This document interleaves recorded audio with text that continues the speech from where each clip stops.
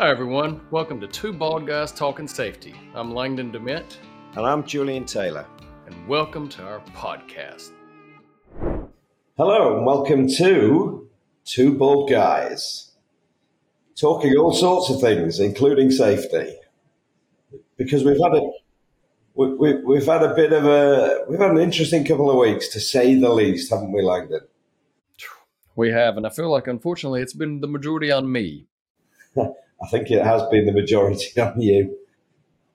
Well, the majority was on me because I had to do my stuff without you. So, touche.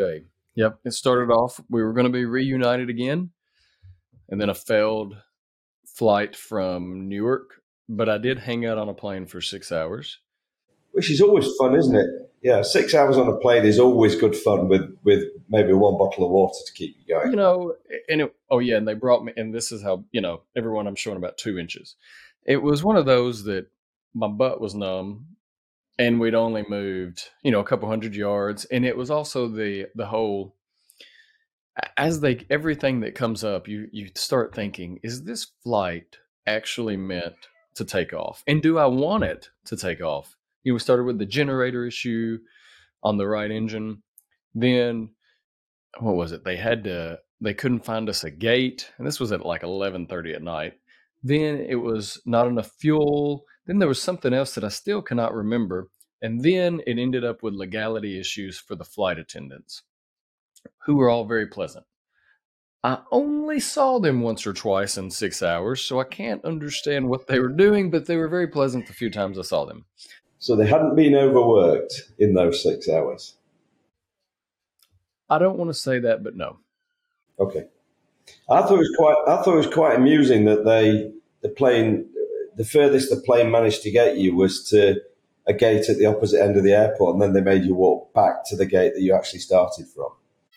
That was about the worst thing. We got off. Actually, that wasn't the worst. There was a lot of worse things, but that was pretty ridiculous. Start at 75. We're getting you into gate 121.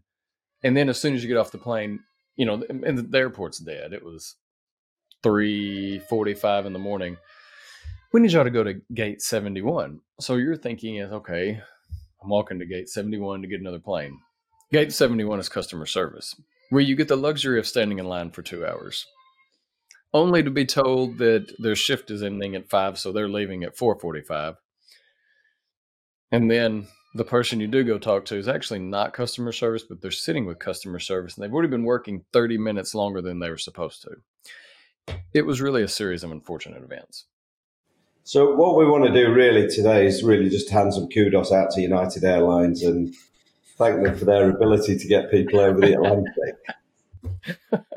That was unprompted. That was good. Valid. Yeah. Great job for getting us to our destination safely, even if it's couple of gates away. So I'd like to personally thank United Airlines because we were meant to be doing a Two Bald Guys talk at the Health and Safety Expo in London, and sadly for the audience, it ended up as one bald guy doing the conversation from London. But it went well. So I did ponder whether we should change the podcast back to just one bald guy talking safety, but fortunately we never hit that point, so it's but you carried on like a champ, like the hero that I am. For those who are listening and not watching, I am smirking, and that was a joke. It did hit the point where I was like, well, do I go ahead and do the next flight that they're assigning me on? But then if I don't make it, what have I done? So I came home. 4 days later, stomach bug hit the family. So there's that.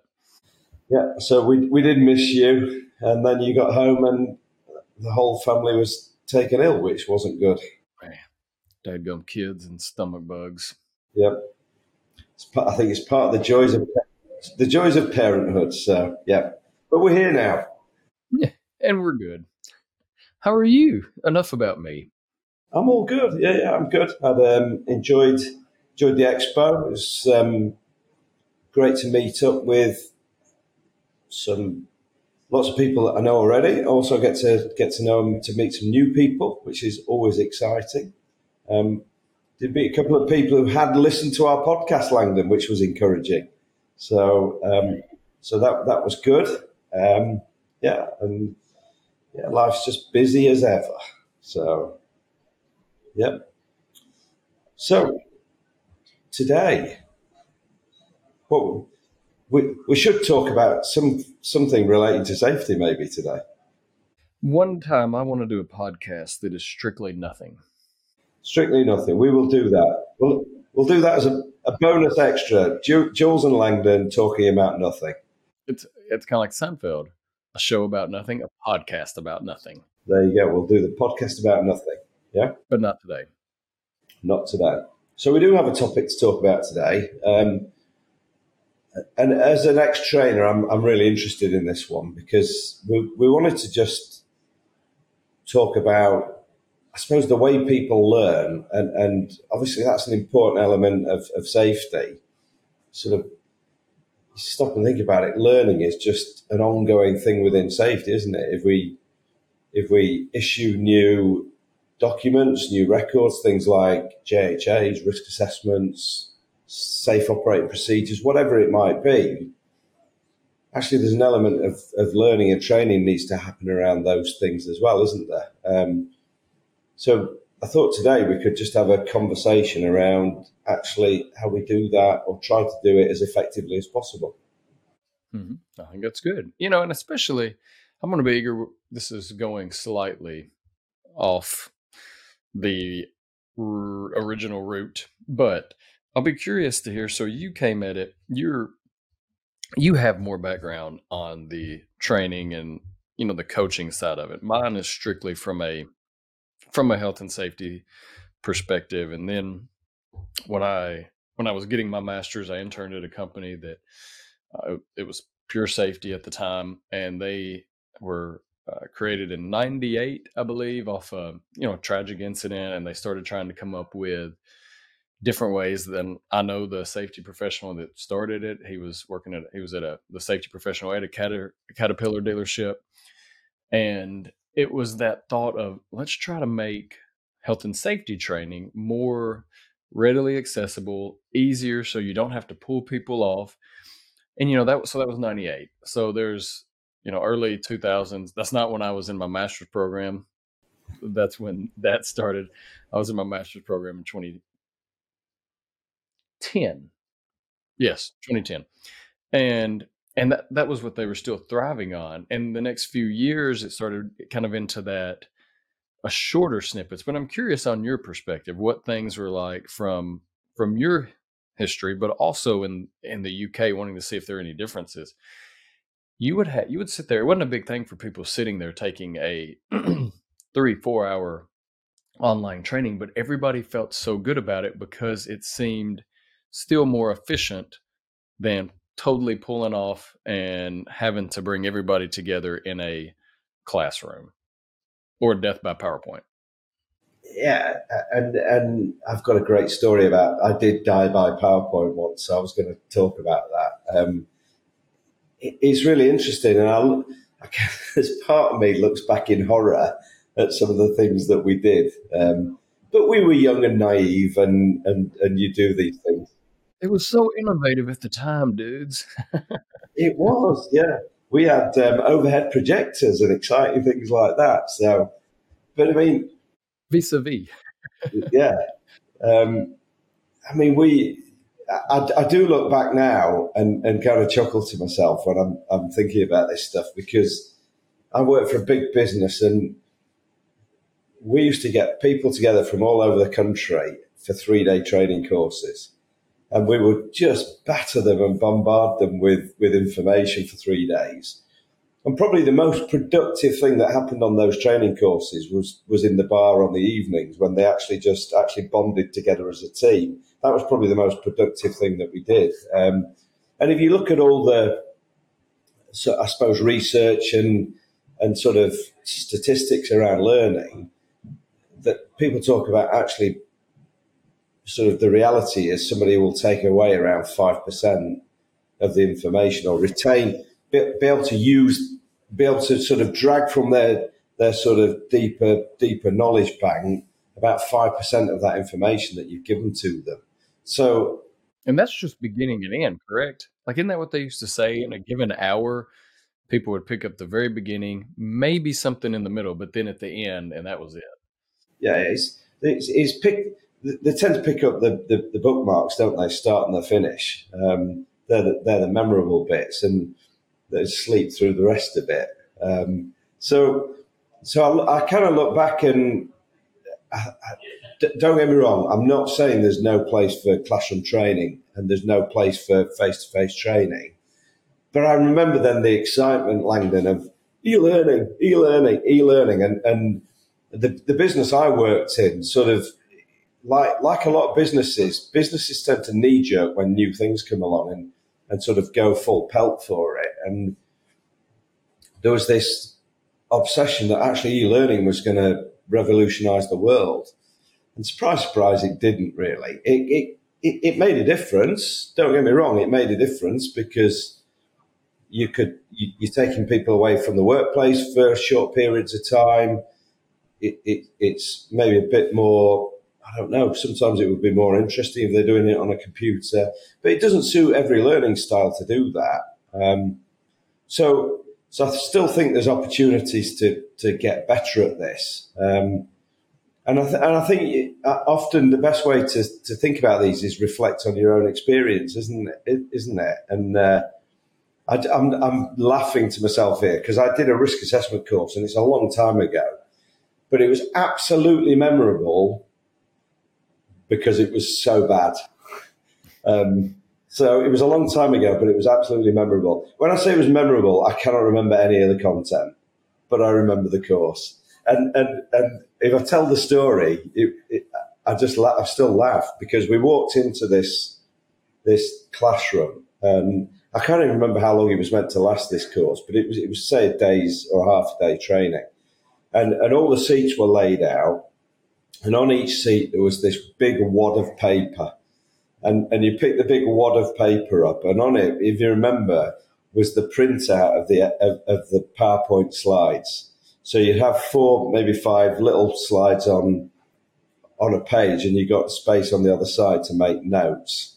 And of course, what do? The first thing that you do when you're faced with that is you look to see how many slides there are. And I can still tell you to this day there were 97 slides. 97 slides.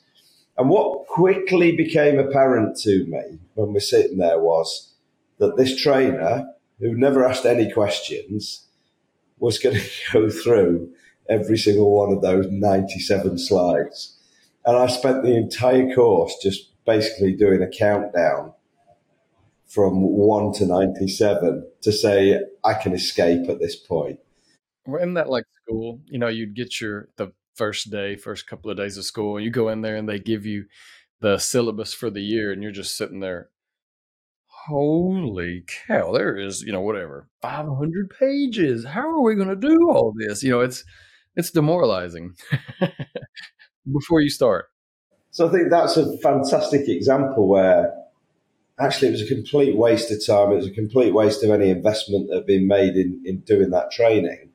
And actually I took very little away from that as an experience.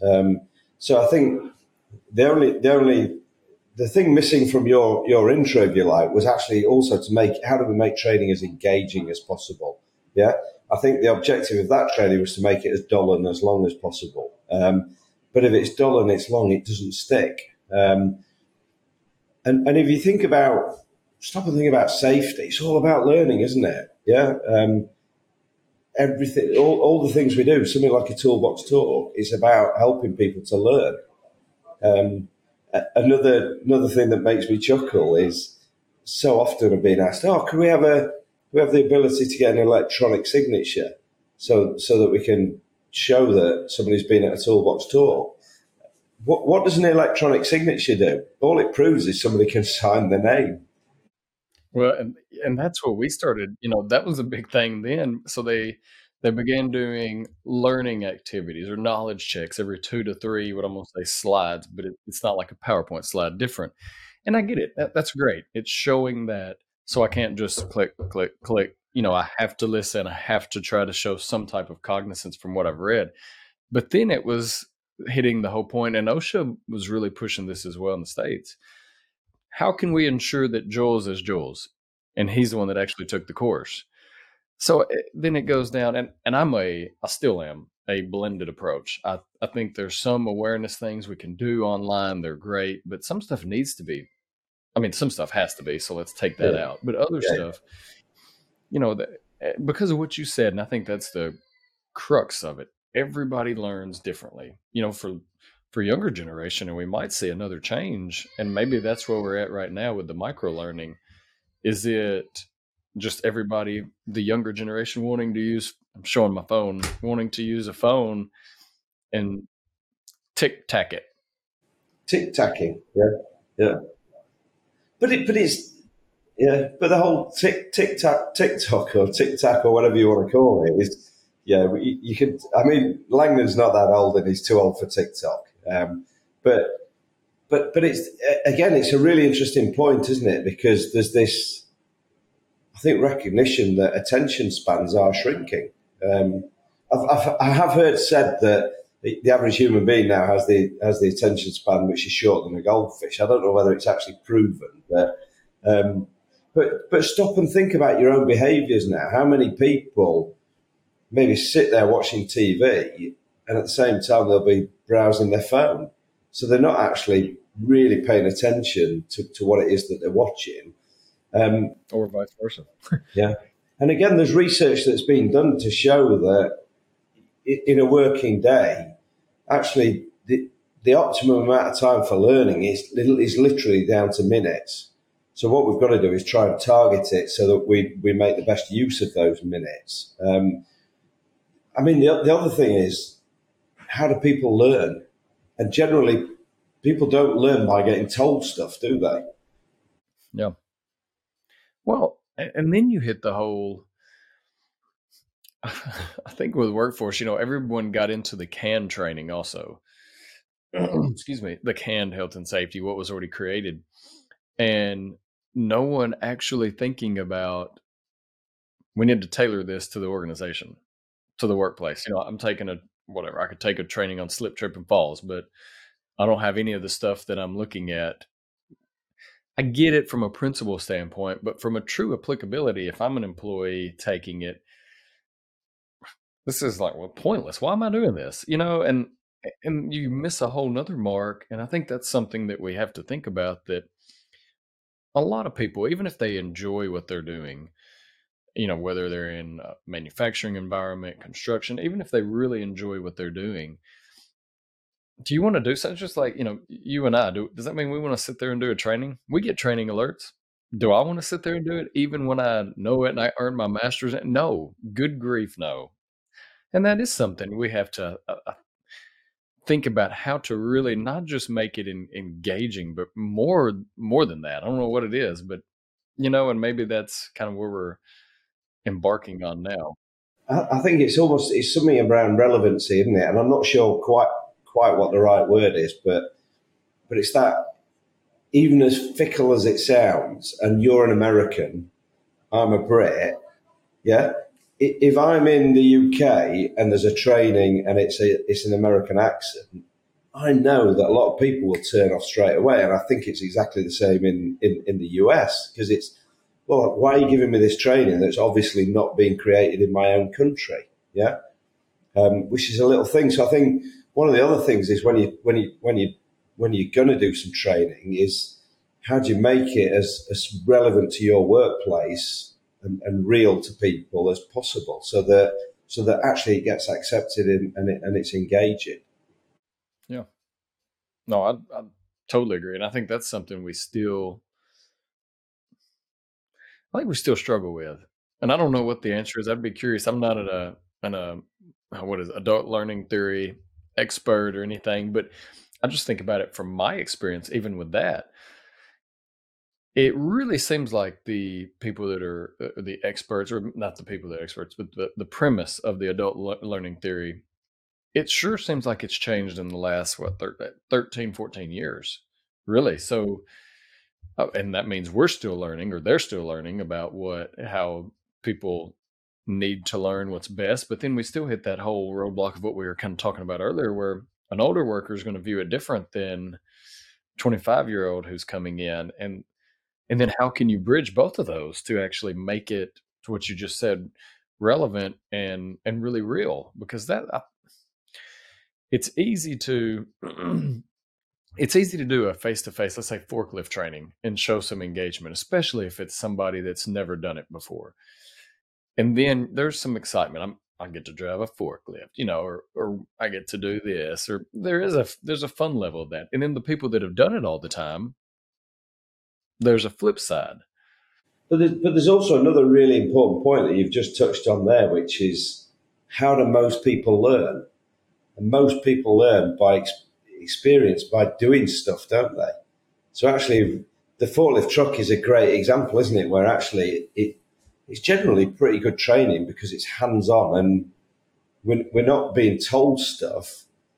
We're actually doing stuff, and actually doing stuff is what tends to stick. And I mean, again, another experience from me, and you'll chuckle at this, is I'm not the best in the world at Excel, surprisingly. I understand.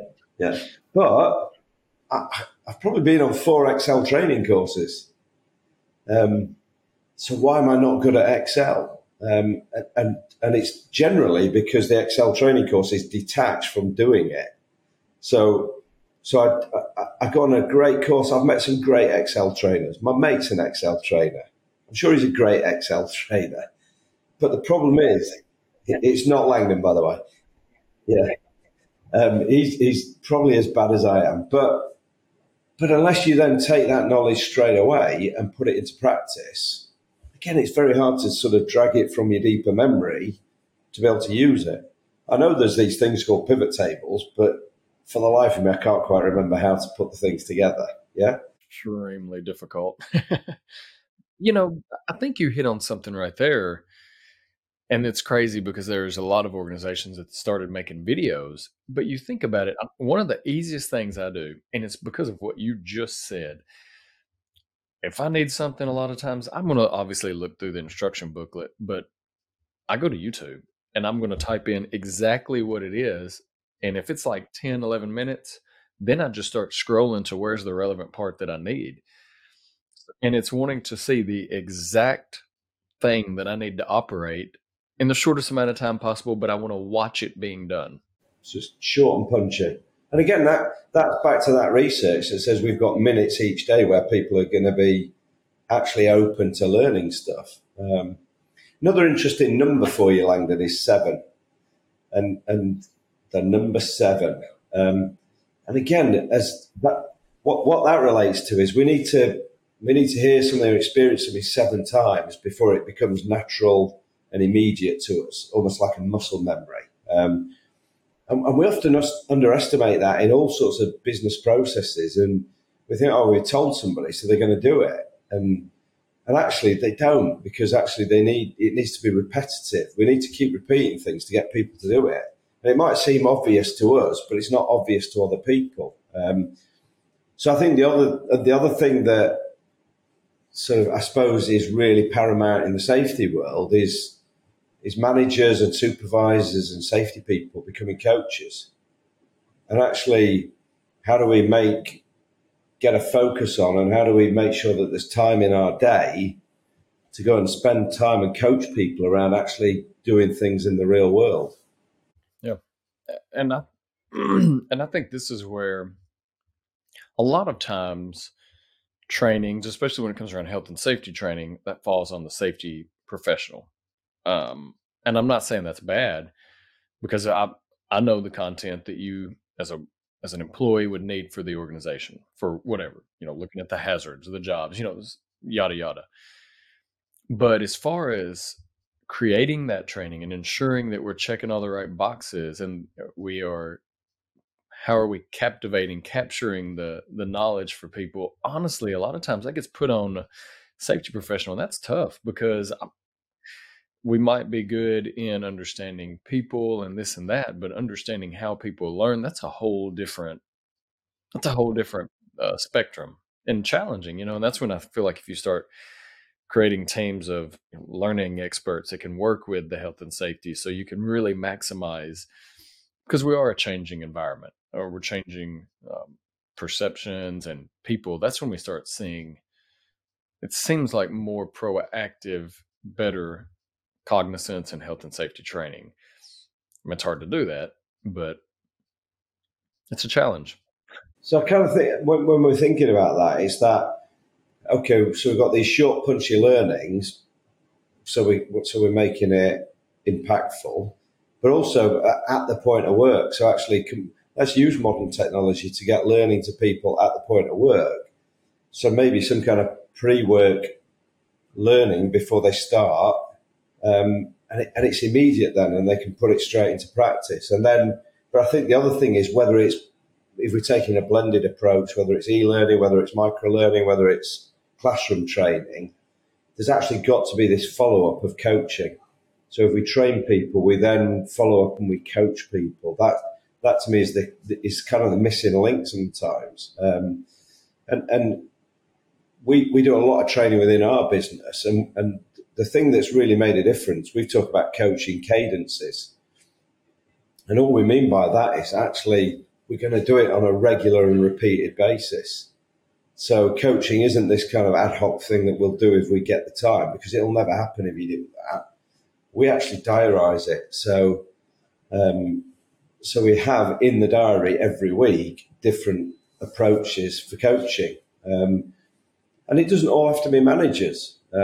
What's really interesting is actually we do what we call peer-led sessions, where we actually get colleagues to coach one another with no managers present. And it's great because actually they're then learning from one another without the pressure of actually, which sometimes you do get from having a manager in the room. And the other thing that's great for, Langdon, is it builds camaraderie. There you go. I totally agree. Some of the best, the safest companies that I've seen, that honestly they do things like that. They've learned obviously from mistakes. I mean, there's a lot of other aspects, but they are very good about the employees. They'll do their own little, maybe it's a quick toolbox talk in the morning, maybe it's just quick break discussions, and they hit on some of these elements where if you're engaged and you're working together, you are having that level of camaraderie and learning from one another to whatever it is. Maybe it's a pain point for the day, or hey guys, it's going to be hot today, make sure you drink your water. Honestly, even something like that, that if people kind of talk about and think about, it's just an extra level of, quote unquote training. It's not, but making something real like that in short, that's just as important as taking a 30-minute course on, yes, you need to understand how to recognize it. I'm not taking away any of that. But as far as keeping it in your mind and making it readily available, that's pretty pertinent. Well, and what it can be doing is actually ensuring that the investment you've made in the training is actually going to pay off, and people are going to use that knowledge and use that understanding. Yeah. I thought I might get a bit more recognition of the use of the word camaraderie there, but I'm very proud of you thank you. because you did it before me.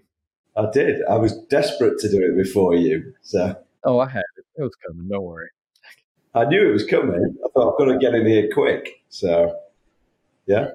I think we're are we coming up for time? I think we're coming up for time. We are.